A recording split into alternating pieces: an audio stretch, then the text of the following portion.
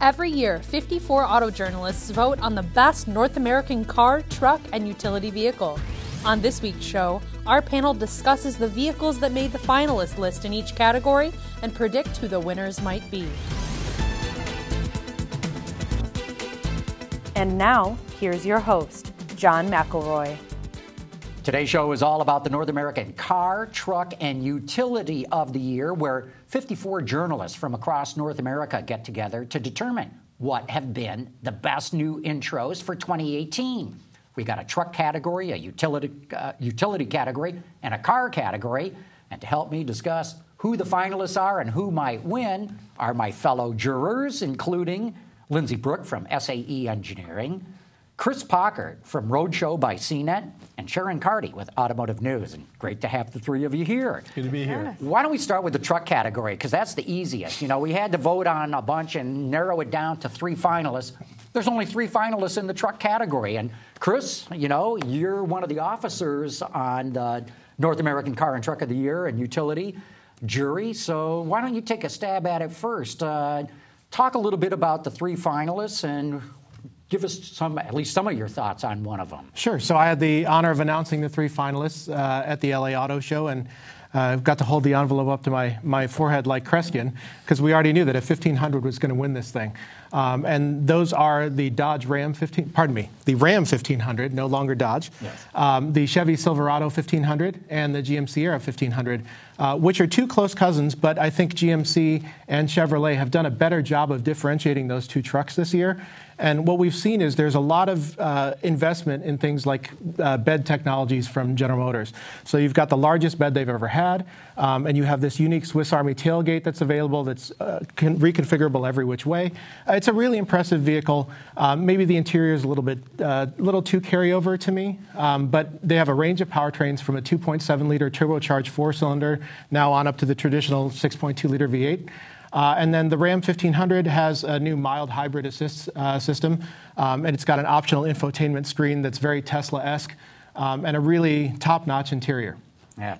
Sharon, what do you think of these three trucks? You know, I think for me the vote is going to come down to which one I think is more usable.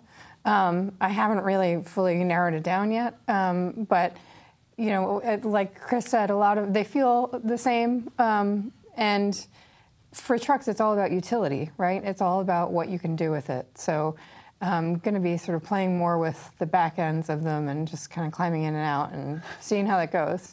I love that. One part of the test drive is just climbing in and out of pickup beds. Right. Well, Lindsay, what do you think about these? And I agree with them on utility, but I'm taking a little bit different tack on ride refinement. And I think there is one of those three. I won't reveal it, but I think there's one that's a little bit ahead of the other two.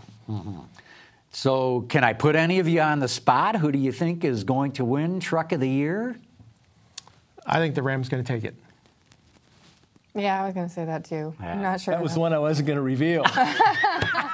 Secret's blown. I'm going to agree with you. I think the Ram will win. I think the other two, the Chevy and the GMC, are terrific trucks. I think they're going to sell like crazy in the marketplace. But that big screen, and it's not just that. It's the entire interior of that Ram pickup. When you go in, you go, wow. And when you get in the Chevy, you go, oh, that's nice. There's nothing wrong with the Chevy or the GMC being a little bit better than the Chevy. But that Ram is really impressive from that standpoint. I think it's going to be close, but I think I'm with you guys. It's probably going to be the Ram that wins. It's a shame we don't have a Ford in this mix, and GM was able to split out the two brands as well. Yeah, no kidding. Why don't we go to utilities? And the three finalists for that are the Hyundai Kona, the Acura RDX, and the Jaguar I-Pace. And Sharon, why don't you pick it up first? What are some of your thoughts? Why don't you start with the Hyundai Kona? Well, the Kona EV was, I think, one of my surprises of our big testing day. I wasn't expecting to like it as much as I did, and it ended up being one of the ones I voted for. You know, for me, it was one of those that sort of proved that you don't necessarily need to lose a lot of sportiness when you go to an EV. Yeah, and I just found it to be pretty fun. I agree. I mean, I think that the Kona Electric's a great choice. The problem for me with that is it's not a 50-state vehicle yet, but it's got class-leading range. It does feel peppy. I mean, it's got 200 horsepower or so, maybe 201 horsepower and close to 300 foot-pounds of torque. It's a great package size. And it's a really nice real-world car. I think the volume player in that segment is going to be just the standard Kona, though. And that's a great vehicle in a hugely important class. It's got easy-to-use tech. It's got a controversial look. Not everybody's going to enjoy the way that vehicle appears, but I think that's by design. Mm-hmm. And I think I agree with this. I got in the car down at our test drive and wasn't thinking that it was an EV. So I thought it's starting out in electric mode, but it's a hybrid. Then I thought, this is an EV. And it was so seamless. It was so kind of regular car-like that we've crossed the threshold from science projects and development vehicles into really a mainstream kind of a feel. I'm not convinced it's a utility, and that's my problem with this. I think this is a real, it crosses the line, and I know we're going to talk about Wrangler, and it kind of bothers me that Wrangler isn't in this finalists list this year, but I would trade a Wrangler for a Kona EV as good as the Kona EV is. That's my feeling. Yeah, you just took the words right out of my mouth. I don't know what to say right now. It's that when the general public looks at the Kona EV, they're not going to say, oh, that's a utility vehicle. They're going to go, this is a compact hatchback, an electric one at that. And so, I think it's a very well done EV. You mentioned it's got the best range. It also has a bigger battery than, say, the Chevrolet Bolt, so it should get greater range. But it does have, I believe, the highest efficiency rating from the EPA. So Hyundai really did a good job in that regard. But and we'll get to the Wrangler in just a minute. What do you think about the Acura RDX? That was my pick for this, and I'm hoping that wins this category. I think overall that vehicle is just What'd you great. like about it? Body stiffness, driving dynamics, overall room, styling. I got some quibbles about some of the HMI, but I think I could get over that. Yeah, the interface with the controls for the HVAC and the sound system. I am still not down to pads where you write things on in cars. Just not. Yeah. No. All right. I don't mind the pads that you write things on, but I'm not a fan of touchscreens in general. Pardon me, touchpads in general. I think this Acura system is leagues ahead of the Lexus system, which I consider to be the absolute worst in the industry. Yeah. And so there's true positioning. So upper left is upper left and lower right is lower right. And so that makes it a little bit easier to use. I still prefer a conventional touchscreen or a multi-controller. That said, Lindsay, I mean, this is a great vehicle. When we think of Acura, we think of some of the hardships they've had in recent years, trying to get mind share and get sales. But in SUVs, it hasn't really been a problem, and they've quietly crept up there. This vehicle has been on the market already. It's performing very, very well for them. It's a nice size package. It is incredibly refined, and it's comparative value. If you look at it versus an Audi or a BMW, it's thousands and thousands of dollars less. Now, do people consider it to be in that same class of vehicle? That's another question. Mm-hmm. Yeah, I mean, I would say one of Acura's problems has been that it has been just sort of beefed up Hondas, and they haven't really taken a step to really differentiating the brand. Sort of that old domestic big three way of differentiating Fords from Mercurys. Honda and Acura have been doing that, and this is the first time I think that in a while that they've really differentiated an Acura from a Honda, and it's unique, and I think that they have it right in where it needs to be with its styling and the powertrain and with the price. And so I think it is a good car. It wasn't one of my top, but I definitely think it's a good vehicle. Okay, let's go to the third finalist, the Jaguar I-Pace, another electric. What do you think, Chris? Well, I think it's one of the most entertaining cars I've driven this year. And it's the first fully electric luxury vehicle SUV from a mainstream automaker. And I think it drives fabulously. The handling is great. It's got reasonable utility out of it. I'll be honest with you. I've loved all modern Jag and Land Rover designs. This is the first one that doesn't really hit the mark for me of the Ian Callum era, just for whatever that's worth. I fear that the HMI, the infotainment system, is maybe not as good as it could be. It's not as good as it is in the Land Rover Velar, which is a very similar system. But I think when you get in that car and you drive it, you really feel like you're in something special. And I think that's going to sway a lot of votes. We've already seen it take home a lot of prizes this year from other publications and awards around the industry. Yeah, I'd love to see go to Palo Alto and see the take rate on, just visibly how many I-Paces you see kind of driving around in Silicon Valley. I think this is a worthy, certainly Model X competitor, if not an overall Tesla competitor. I agree with Chris on, the human-machine interface could be a little bit better in this car. It goes like stink, this car does, so it's fun to drive. I've heard people haven't been getting the range that's advertised out of this car, but I'm not really sure that matters at this point. Yeah.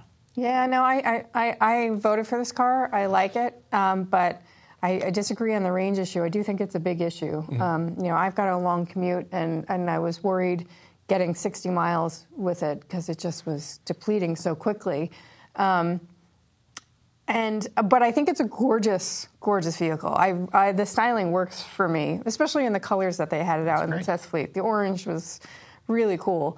On the other hand, the HMI issues, I think when you're spending this much money and you're trying to appeal to a tech audience, having things that are just, lagging and not responding the way they're supposed to be, that's a problem. And especially when, you have high expectations when you're spending that kind of money on a car. So I think that it's not an easy win for me. It's problematic. Yeah, no, I would agree with you entirely, and I'd echo what you guys said. Beautiful car. I mean, drop-dead gorgeous vehicle. But when you get in, it doesn't have the big screen that Tesla put in the Model X, 3 years ago? Mm-hmm. It doesn't get the range that Tesla does. It doesn't have the charging speed that Tesla does. This is brand new. This is just hitting the market right now. It doesn't offer the kind of over-the-air updates that Tesla does.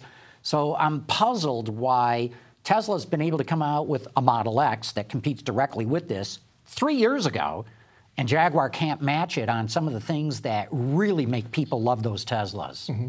And to Sharon's point about range, too, I mean, as we get EV'd into the SUV segment, towing is going to be part of this. And we've seen online some Model X owners who have tried towing with their Model X's, and state of charge just plummets when you pull with these things. And that's in a moderate thermal conditions of California. I mean, once you try to do that in the Midwest and the East Coast, I think this is going to be, for the manufacturers, something they've really got to look at. And none of us towed, I don't think, with the I-Pace, but I think it's something that if you're not getting good range just in commuting, you hook a trailer up to it, it's going to be an issue with these things. Lindsay, you mentioned earlier you were surprised that the Jeep Wrangler did not make the finalist list. Why do you think it didn't make it? It puzzles me. It was my second choice after RDX. I separated them by a point or two. I think the new Wrangler is, Wrangler is this, evolution from 1941, okay? And you can chart these changes. And I think the what are we now? JL, right? JL model versus JK is a pretty big leap for a Wrangler. And I think the 48-volt mild hybrid system was big. The interior's much better. The ride quality's much better. Everything's just really much better about this thing, yet it's still a Jeep. It's still a flat-fendered, Army-based vehicle. And that was my disappointment with this. I think that's fair. It's an icon, yeah. And the amount of updating that they've done to make it a more livable vehicle every day has really transformed that vehicle in my eyes.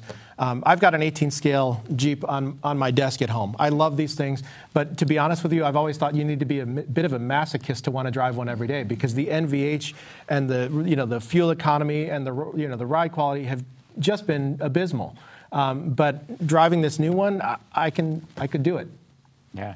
Your thoughts, Anna? Oh, I mean, I love the Wrangler too. I would love to own one myself, but I would want to use it for off-roading. And so I think, one of the things with NACTOY, what we're trying to do is look at what's massively appealing to the North American market. And, for whatever reason, it didn't click with enough people. I mean, it's a great SUV. It's probably the only actual SUV that we tested, having so many different things you can do with it. But I just think, broad-based, it's still too niche, even though it is better. And I felt a little bit let down because we made this announcement at L.A., and then we saw the reaction to the Gladiator, which is the pickup truck version of this being launched. And I did my final day's recon around the whole show, and I saw the Audi e-tron. There was a lot of people around that. I went to Rivian and saw their pickup, a lot of people. And I went to Jeep, where I think you guys were filming the show. And it was like a madhouse. And here's this very analog vehicle in a digital world. We've seen the future of these electric vehicles, and here's this Jeep. Windshield folded down, doors taken off. You think, how can anyone even sell vehicles that could do that today? It's just so throwback. But I mean, it's appealing in L.A. People drive them for style. People drive them off-road because they're great. People drive them because they're an American icon. So it's a little bit of a letdown there. Yeah, I totally agree. I thought it made the list. I gave it a bunch of points. Another one that I was surprised didn't make the list, was the finalist list, that is the Hyundai Santa Fe. All new utility vehicle from Hyundai. They nailed the packaging. I wouldn't say there's any one aspect of the vehicle that stands out, but when you look at the roominess, the egress, the comfort of the second row seat, the amount of luggage space, the fuel efficiency, the price, everything, it's just a terrific package. And I was kind of surprised the jury didn't see it quite the way I did. Yeah.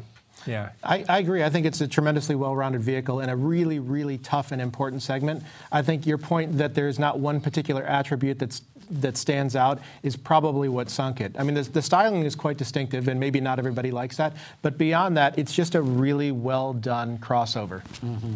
Yeah, it really is.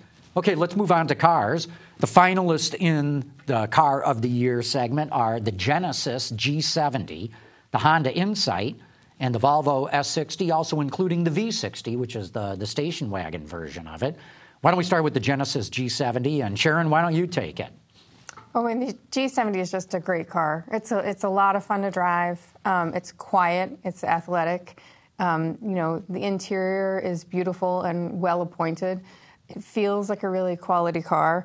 They had tuned it differently for Korea, and so they had to make it more sporty and dynamic for the American market, and I think they did a fabulous job. Mm-hmm. And it looks great.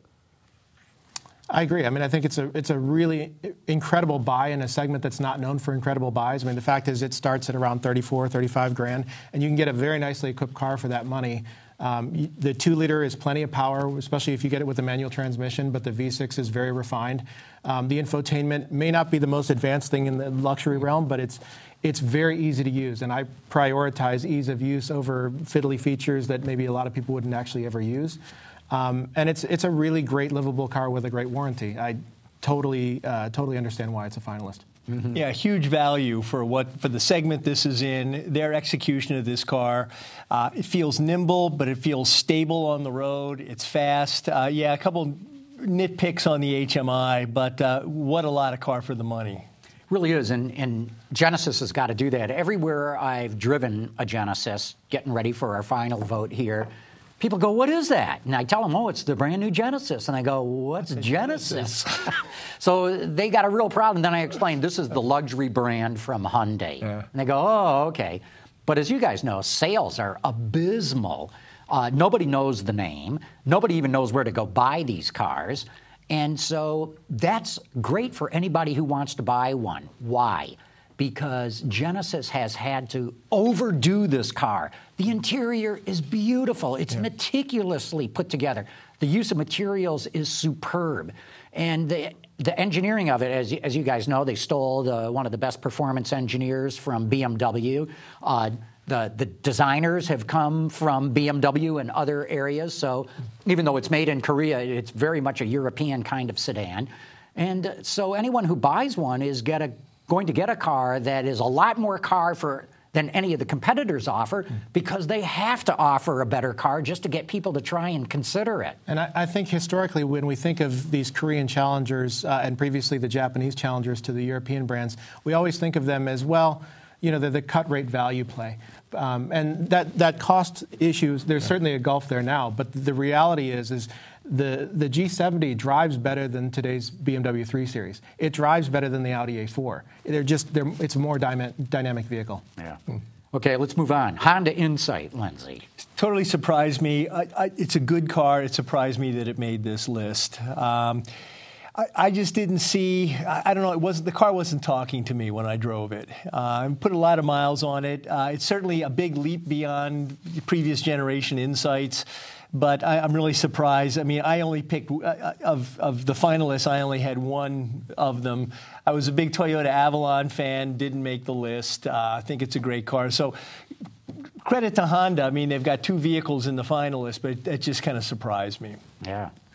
What I would say to that is, for all the people that were interested in buying the Prius, but it got a little too weird, this is the car you want. I mean, from a design standpoint, that thing looks like, it's from the space program, and not in a good way to me. The Martian space program. Yeah, it's an uncomfortable looking vehicle, but this Insight is really attractive, and it's basically a replacement for the Civic Hybrid, and it'll get 50 miles per gallon all day long, no matter what you do to it. I don't find it that engaging from a driving standpoint. There is a CVT, and when you do, step on that 1.5 liter, it does make a fair bit of racket.